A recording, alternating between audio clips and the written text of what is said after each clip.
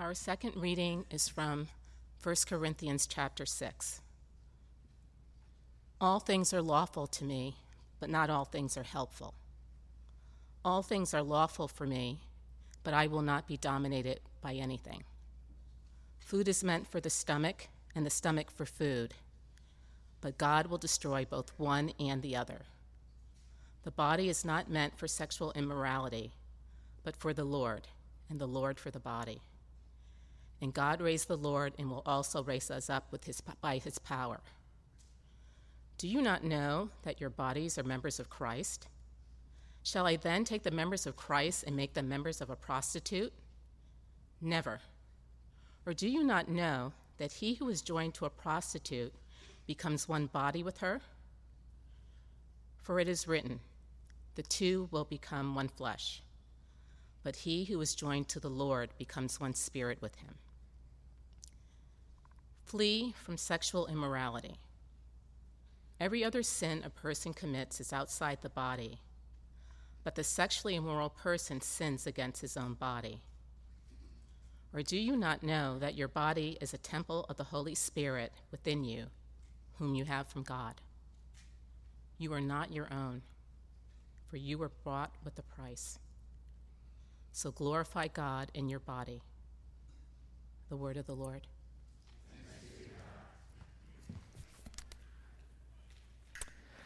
Late 80s hip-hop trio, Salt and Peppa, was known to sing, "Let's Talk About Sex, Baby." I'm not going to carry on with the rest of their song, but that's what we're going to talk about today. We're going to talk about sex and sexuality. And here's the challenge of talking about this as a pastor, as a preacher, is that I am very concerned and desiring, my aim is to be clear, okay, very clear. And I want to help you to understand and to cultivate a coherent theology. It's one of my goals in life as a pastor, in my own life spiritually. It's to have integrity of thought across Scripture and how we live it out in life. To not approach something one way in one passage and another, to have integrity of thought and to be coherent. So I want to be clear and have a coherent theology. I'm also hoping and praying, and I've been praying, that this space in here and even how I approach this would be filled with humility and generosity and grace. Very often this topic is not done that well, and in that sense I want it to be thoughtful. Here's one of the things that I am very aware of. Sex and talking about it is a complex issue. Not just today, it always has been, but especially today. And it's very personal. In fact, a sermon is probably not the best setting to have these discussions. A one-on-one or a three-person, four-person conversation is probably the better thing. And so if after hearing stuff today you want to follow up, please let me know. I feel like it's a much easier conversation in person, and the one direction is not the best way to go about it. But God has called me to preach God's word, and I stand on that this day. Another thing that I need to say is more of an admission and a confession is that the church and Christians have not approached sex and sexuality very well. They certainly have not done so historically.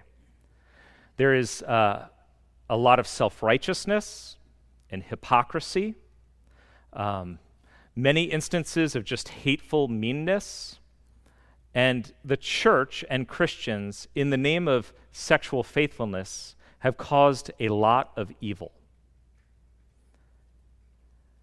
At the least bad is the selective condemnation of sexual sins, elevating sex as a problem above everything else. You know, when Jesus dealt with a woman caught in adultery, he did deal with her sexuality and said, "Go and sin no more." But he was primarily shining a light on the Pharisees' self-righteousness. The church has done a great job of shining light on sexual immorality and not on self-righteousness, to name dozens of other ways of breaking God's purposes. In addition to that, as has been common in the news, many people have experienced pain and abuse at the hands of the church. People that they trusted have broken that trust. Children have been abused. And if the statistics bear out, some of you have experienced that. We are a culture and a people in need of healing. On top of that, pretty much everyone in here has some version of guilt or shame from their sexual past or present. Things that we just are horrified by, that we feel guilty about, things that were done to us that we participated in. And we need to know forgiveness. We do. And finally, the church has dealt very poorly with singleness, especially the Protestant church. Faithful singleness has not been something that has been upheld or even made plausible. We've elevated the nuclear family at the expense of humanity and wider relationships. And we've called people to faithfulness without providing the relational structures that are necessary to make that plausible. The church and Christians have not acted like Jesus. And many people have been hurt, including many of you. And for that, on behalf of the church and Christians, I am sorry. And so before we even enter in, I want to pray, because I feel like we need to hand this and ourselves over to the Lord. So let's pray. Lord Jesus, I pray that as I speak today, that you would grant me humility, that we would hear truth where it is true, and that our hearts would be open to being transformed. And I pray, God, for a lot of healing and grace and hope, because you are the God of life, of eternal life, of love, and of hope. Help us to see the truth, and in your truth, the hope of life. Amen. So the question you have to start with whenever you're talking about anything like this is, what is the basis? What is the basis for how you live? What do you use? How do you determine what is good or right or true? What is your foundation? What authority do you stand on? So one primary way, which we do today and was also done in Corinth, is self-discovery. Paul records in verse 12 of chapter 6 a phrase, "All things are lawful for me." He says it more than once, but "all things are lawful for me" was a Corinthian maxim. Basically, the culture said this. It was like, all things are lawful for me. Come on, we all know this. The NIV translates it, "I have the right to do anything I want." I have the right to do anything I want. Corinth, as a city in the first century, was a very cosmopolitan city.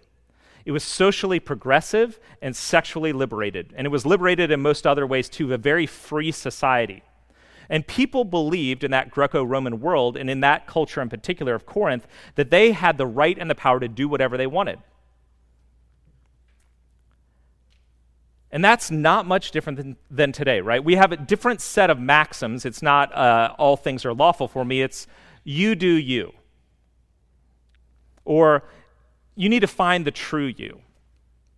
Or if it makes you happy. Do what you want, so long as it makes you happy and you're not harming anyone else. And that's the starting point of self-discovery in our world today. The Corinthian church that Paul had planted had borrowed this view from its culture and mixed it with the gospel. And that's why Paul is quoting, "All things are lawful for me," because basically the Corinthians held the view that you could do what you want because Paul had come in and preached the gospel, which was you're saved by grace, not by following the law. And so these Corinthian Christians were like, great, let's throw out the law of God, all those commandments. We don't want to do those. It's by grace that we're saved. So we can do whatever we want, just like the culture around us. And then Paul turns it a little bit. He doesn't say, no, you can't. He says, the second half of this phrase, not all things are lawful for me, but not all things are helpful. The NIV translates it beneficial. So maybe you can do whatever you want, but is everything that you want good? That's what Paul's asking. And so we should be asking, how do we decide? How do we decide what's helpful or beneficial? What is good for me? What is good for others? Is it do what you want and whatever makes you happy? Or is it so long as everyone else says it's okay? It's what everyone does. Is that what makes something good and beneficial. As long as you don't harm somebody, of course. But Paul is making it clear in this passage that God alone determines what is beneficial. It's not self-discovery, you figure it out, but it's understanding and living into God's revealed purposes. The God of the Bible is self-revealing. He has revealed his purposes and his will. He reveals himself in creation. It's even inscribed into our bodies, in our conscience. He reveals himself in the Word of God, Genesis to Revelation. We find out about God here. We find about God and what he has revealed in creation and in the Scriptures, and ultimately in Christ, the incarnate God who walked this earth, died for us, and rose again. And all of that, creation and Scripture and Christ, are known and understood by the church, Christians throughout history and around the globe, not just me as an individual Christian.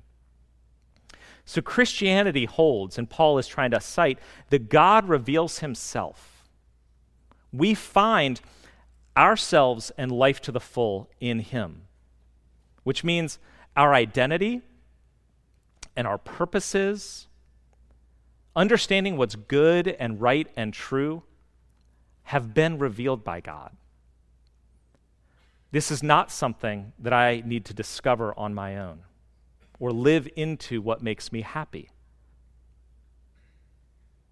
So think about this, just to contrast kind of our self-discovery way versus the Christian revelation. Why is stealing or murder wrong? Why is stealing or murder wrong? And you would say, well, duh, it's wrong. But if you actually play out why is it wrong, the answer might be because it's against the law. The law says if you steal or if you murder, that's wrong. Or you might say, when you're murdering people, you don't feel good about yourself. So your feelings constrain you from stealing or from murdering. Or evolutionary biologists would actually say something along the lines of, throughout the centuries, millennia, thousands and millions of years, we have evolved into a people who don't steal or murder because biologically that helps us to survive as a species. Stealing and murdering cause chaos and death, and we won't survive as a species. But let's take, kind of an extreme caricature of an example. Let's say instead of living today, 21st century, let's say instead you are a European settler in the frontier of America in the early 1800s. What is to keep you from stealing land from and murdering Native Americans? There you are, far out into the Midwest, and you want land. Are your feelings going to keep you from doing it? Are what's normal and everyone else in the culture is doing, is the law going to keep you from doing it? There's actually nothing that would hold you back. So is or was that wrong? Who says? Christianity makes the claim that God has revealed what is right and true in Scripture and in Christ. And stealing and murder are wrong because God is our Lord and we are made in his image, and he has revealed himself that we are not to kill or take from others, but to trust God and to encourage life. Like, these are things that God has revealed. And so regardless of the culture we live in, or the laws of the land, or how you feel, God's revelation says this is not okay. True freedom and fulfillment are not found in doing what I want or feel. It may feel that way, but it's in knowing God and living into God's calling and intention for life. So what is God's calling and intention when it comes to sexuality? What is God's view as revealed in Scripture and in Christ and in creation, as understood by the church historically and globally? The Christian view on sex is clear. Sex is meant to be confined to a lifelong covenant of marriage between one man and one woman with the possibility of new life. One man, one woman, in a lifelong covenant with the possibility of new creation. Christianity roots this sexuality in the creation narrative and God's design from the beginning. It's why Paul cites Genesis 2. The two became one, you will become one. So we ask the question, going back to creation, the creation narrative in the Judeo-Christian understanding, why did God create? Okay? In theology of the body, John Paul II describes the Trinity, Father, Son, and Holy Spirit. Before creation, Father, Son, and Holy Spirit, three persons, one God, in eternal loving union. That eternal loving union of three persons, one God, births creation.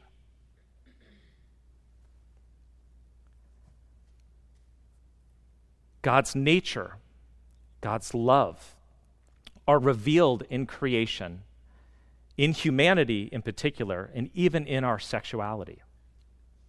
In Genesis 1 and 2, we read that in the image of God, he made them male and female.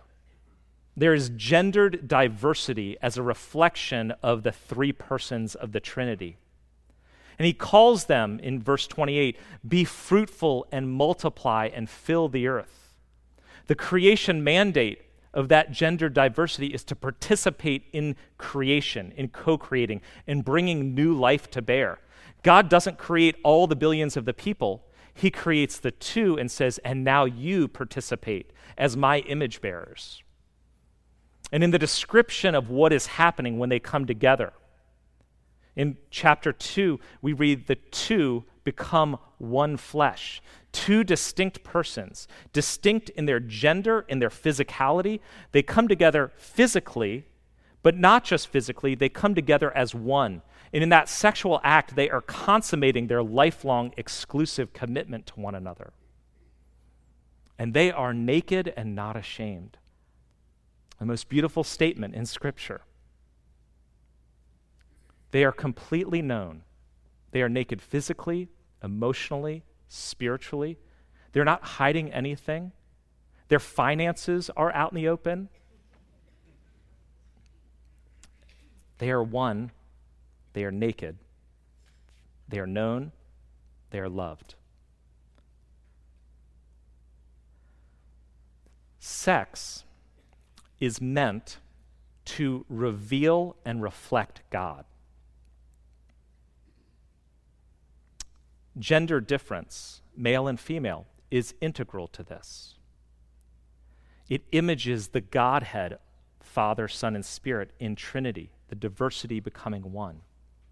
The diversity is one. We become one. Sex is a lifelong commitment of oneness, reflecting the eternal unity of the Godhead. Father, Son, and Spirit are eternally one. In marriage, you come together as one for life. And sex is ultimately not about getting something.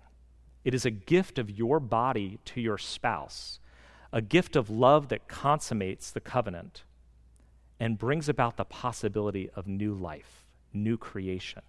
And in this sense, it reflects and carries on the work of creation from the Trinity, Father, Son, and Spirit, birthing creation. There's a powerful calling, in other words, to sex within the confines of marriage. It is a higher calling than the sex that we live out in our culture today. But ultimately, sex is not the answer. Getting it, avoiding it, the claim here that Paul is laying out too is that we are made for more than sexuality. We are made for God and we are made for one another in relationship. Genesis 2:18, God declares it is not good for the man to be alone, and so he makes a helper, which basically means a complementary other person. Somebody that together you become one in a way that by yourself you cannot, and more fully reflect God. And because you are made to be in relationship. We are made to be in relationship, which is inscribed in us with this deep desire for intimacy and depth of relationship.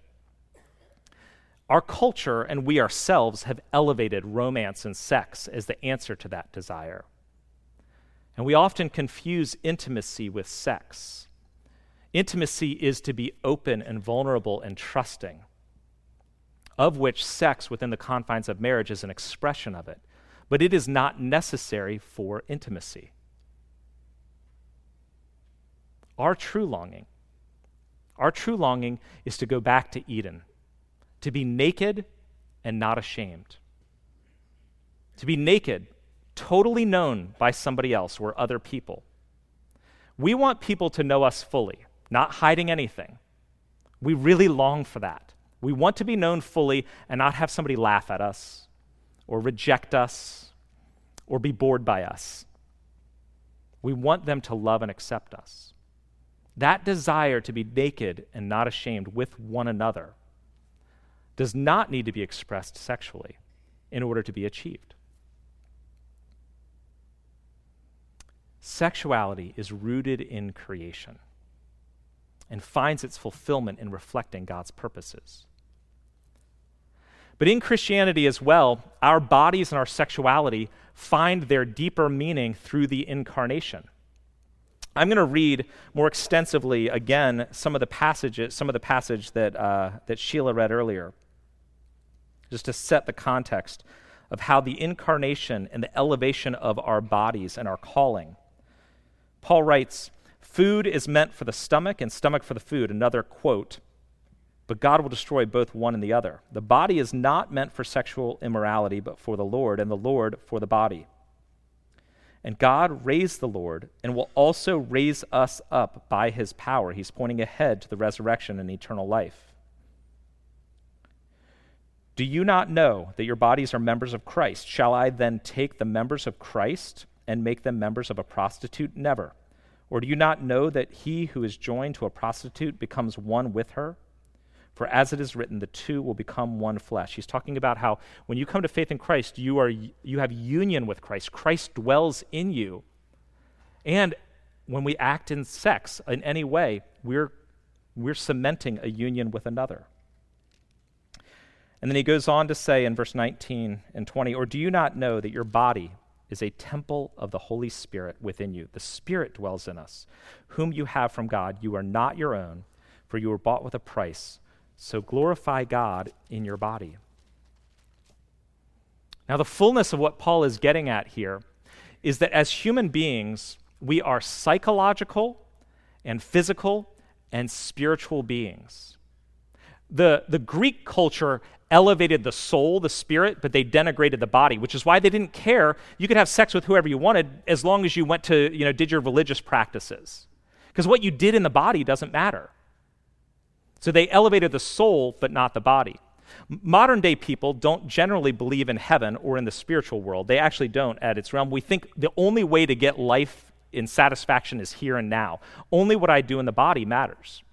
Christianity comes in and says both matter. Your physical body and your emotional self and your soul and your spirit, you are an eternal being, and your physical body is a part of that. So it elevates the physical and the spiritual, the now and the eternal. One commentator wrote this: "When we have sex with somebody, sex establishes a relationship, even if those involved seek to avoid the emotional and relational commitment that sex is meant to consummate. The act of sex is not just a physical act.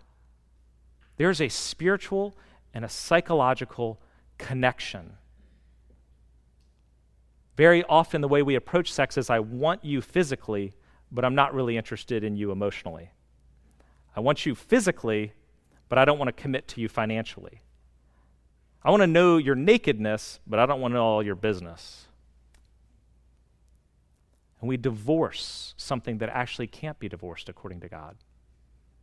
The physical and the spiritual and the emotional and the life are there. You will become one flesh. There are long-term spiritual and long-term spiritual and implications for our sexuality and how we act on it. Let me give you an example why, those of you who have any experiences. You can forget people that you played on a team with in middle school. Like you were on their middle school Babe Ruth team, or like this kid was on my house basketball team. If some kid came up to me and said, "Oh yeah, we were on the same house basketball team when we were 8," I'd be like, "Okay." But you will not forget somebody that you've had sex with or engaged in sexually. There's something else going on there. There's something more powerful than a physical act that is happening. And that's because our bodies are not just pieces of dirt and blood and, that decay when we die. Our bodies are sacramental, meaning an outward and visible sign of the glory of God, pointing to who God is and what he's done. Our bodies are a visible sign revealing God and his love for creation. And God inscribed his image in our gendered, sexual, physical bodies. And we know this because God, when he decided to save the universe, took up flesh. He became a gendered human being, and he entered creation as a body. And when Jesus is walking the earth, he walks the earth as a body. He dies as a body. He is raised as a body, and he sits at the right hand of God Almighty. He is the Lord of the universe as a body. The Lord of the universe has one of these.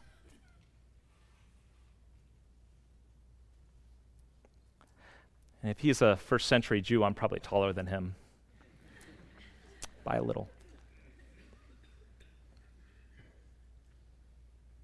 We have been united with Christ, indwelt by the Holy Spirit, and we will be raised to new and eternal life, physically. What we do in our body can declare the wonders of God. What we do with our bodies can declare the gospel. We can eat and sleep and work and play and use our sexuality and our conversations. And all of these things can cause us to worship God or to worship something else. What we do in our bodies matters spiritually and eternally. Now, all of this is hard. Why is the Christian view on sexuality so hard to believe and follow? It's so hard because we are fallen people.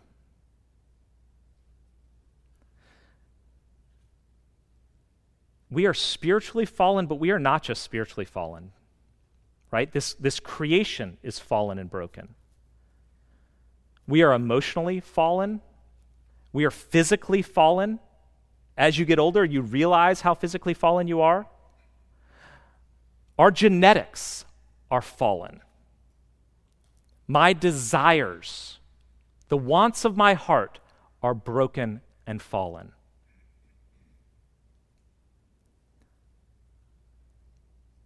We cannot fully live out the things that God calls us to very easily. And on top of that, we have dealt with much brokenness in our lives. So when we're talking about sexuality, many of us have dealt with pain or wounds or guilt or shame. There's been a lot that we've experienced, and we almost don't want to go near any of this. It's too hard. There is not a human being alive. There's not a human being that does not need forgiveness and healing when it comes to our sexuality. All of us need to know we are loved. This is a particular challenge. There's a particular challenge and cost to living this out in faithful singleness as well. And it becomes more acute in same-sex attraction. That desire to be faithful means celibacy outside of marriage. Lifelong faithfulness. And the church has failed singles. We'll talk about singleness and marriage in 2 weeks, but the church has failed singles because we have elevated the nuclear family, tried to get people married off, and we have not cultivated deep and wide relationships that make faithfulness possible and plausible because there is intimacy and being known and loved, whether you are single or married, have kids or don't. But the calling to singles is the same calling as to married, is to find your identity and your hope in Christ, to have your longings met in the one who loves you and died for you. And this is a hopeful thing too. Look, it may not feel that way entirely, but think about it. God called us to something in creation. He is elevating our bodies, saying the life that you live, who you are as male or female, the way he has given you your body is a part of a gift to you. And your gift is to be that gift to others, to give yourself to others. But ultimately, it's also a sign of hope because sex and our body find their hope and calling in the kingdom of God. In verse 19 and 20, Paul writes, "You are not your own. You were bought with a price, so glorify God in your body." This is the gospel right here. You are not your own. You were bought with a price. Jesus entered creation in a body, and he gave up his own rights. He allowed himself to be whipped so that you can be healed, to be nailed so that you can be forgiven, to experience death so that you can know life. You were bought with a price, which is the description of redeeming a slave. His death, his physical death, his spiritual death on the cross brings us freedom. You have been washed and sanctified and made right before God. And God is saying, you are accepted as you are. I accept you. Come to me and live out of the confidence of that acceptance and love. And he goes on to say in verse 20, the end of it, so glorify God in your body. Do not be dominated by other things. You know, one way or the other, we're going to worship something. And that word dominated is the word in master, it's in slave. And the Bible talks about God and gods as a worship issue, as something that will master us. Who is your master, right? And we know this is true about sexuality and about sex, that sex has the power to master us. And the place this is most obviously seen is in pornography. Pornography is the epitome of a Western view of sexuality. It is completely free and autonomous. It seemingly harms nobody.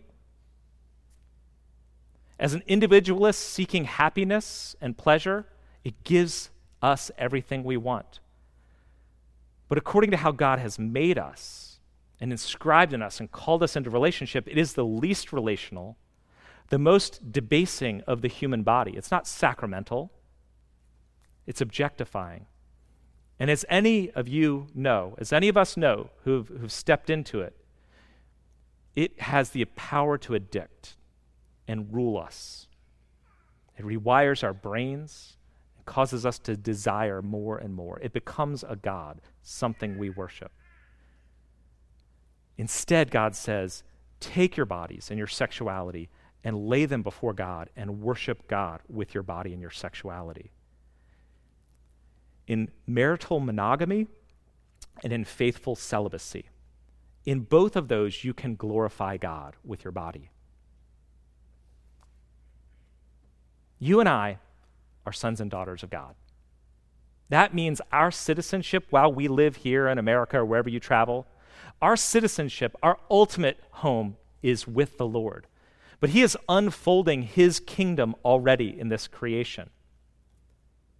And we find the fullness of life living in his kingdom, fulfilling his purposes for us.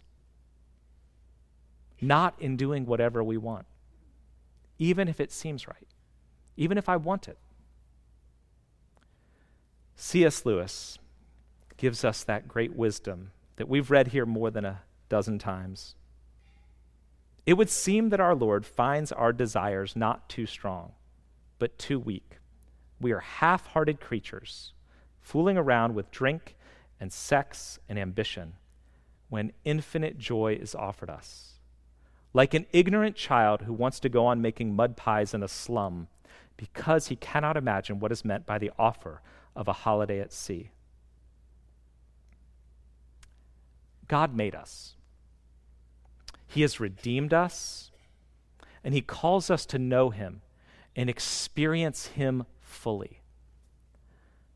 Give your body, your sexuality, your desires, your loves, your relationships, give everything you have over to God and his purposes.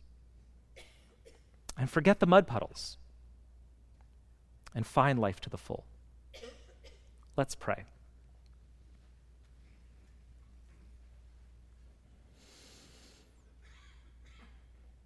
God, I know that in this place, every one of us needs your healing and forgiveness and grace. And I pray, even as we've talked about this, that you would wash over us with your love for us, your mercy, your acceptance of us in our brokenness, that there is not a thing that has happened to us that cannot be raised, a thing that we have done that cannot be washed. And you offer us hope, Lord, and we need that. We need the hope of life and life to the full. So come, Holy Spirit, indwell our hearts and minds, and lead us in the way that is everlasting. Amen.